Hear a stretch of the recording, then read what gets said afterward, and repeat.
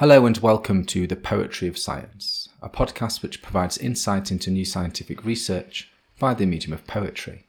I'm your host, Dr. Sam Illingworth, and each week I'll be introducing you to some of the latest scientific findings and sharing a selection of science-themed poetry.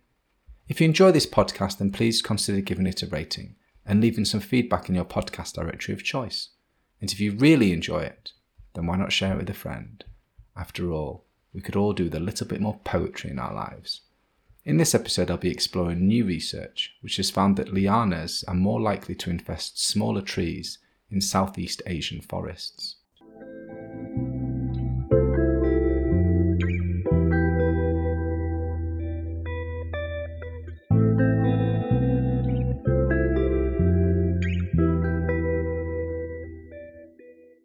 Elongated fingers creep from forest floors, searching for support to climb and sheave and choke, structural parasites that crisscross the canopies in concurrent plans of stifling ease. Carried between crowns, these sylvan squatters surround the smallest of trees, stunting growth and space and breath. This poem is inspired by recent research published in the Journal of Ecology, which has found that vines and climbing plants are more likely to infest smaller trees in Southeast Asian forests, with significant implications for global carbon storage and climate change. Lianas, also known as vines, climbing plants or climbers, are plants with long, flexible climbing stems that are rooted in the ground and that usually have long dangling branches. To climb, they've developed a wide range of strategies to affix themselves to the supporting structures. Lianas are commonly found in rainforests where they compete intensely with trees for light, nutrients and water, and previous research has found that this can slow tree growth and even kill trees.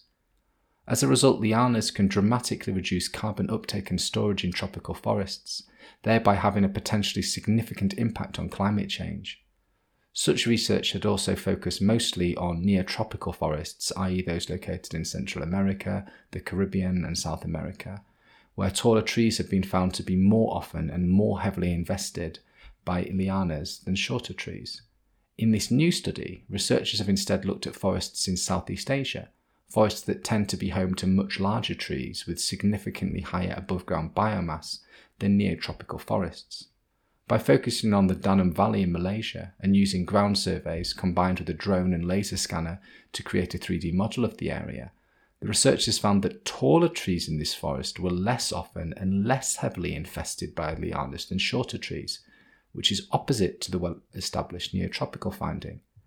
This research thereby highlights the need for additional studies in other regions to clarify potential differences in the behaviour of lianas, enabling us to better understand their impacts on tropical forest ecology, carbon storage, and climate change. Now that you've heard the science, let me read the poem to you again. Elongated fingers creep from forest floors, searching for support to climb and sheave and choke, structural parasites that crisscross the canopies in concurrent plans of stifling ease. Carried between crowns, these sylvan squatters surround the smallest of trees, stunting growth and space and breath.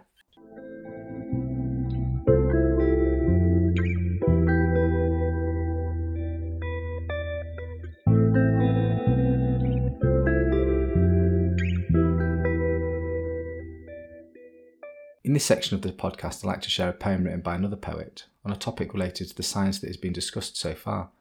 In this episode, I'll be reading Vine in Early Spring by Sarah van Alstan-Allen. Sarah van Alstan-Allen was a mid-20th century American poet who graduated from Puma College in California.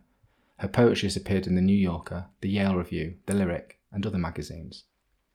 Vine in Early Spring by Sarah van Alstan-Allen. The ivy traced upon the wall is the colour of smoke, the colour of the tree shell when the foliage and fruit are gone. Under the cross-marching lines is the vine awake. Here is the map of the year before us, the great dim rivers flowing, the highways where the leaves will pass, the western states are here, torn with the first ploughing. and to the south the vast ocean into which the rivers empty pours with a ripple of green over the brown, to warn travellers of strange currents, to show where distant islands lie. The map hung here upon the wall, even as we watch, defines new land. The thin boundaries move and swell, and the bud claims a far outpost, open to exploration by wind and sun.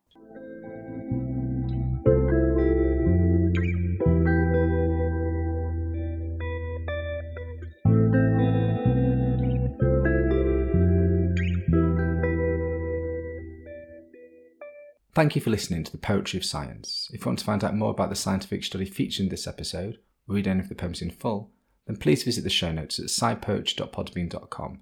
That's scipoetry.podbean.com, where you can also find out how to get in touch with any questions or comments you might have. Thanks for listening.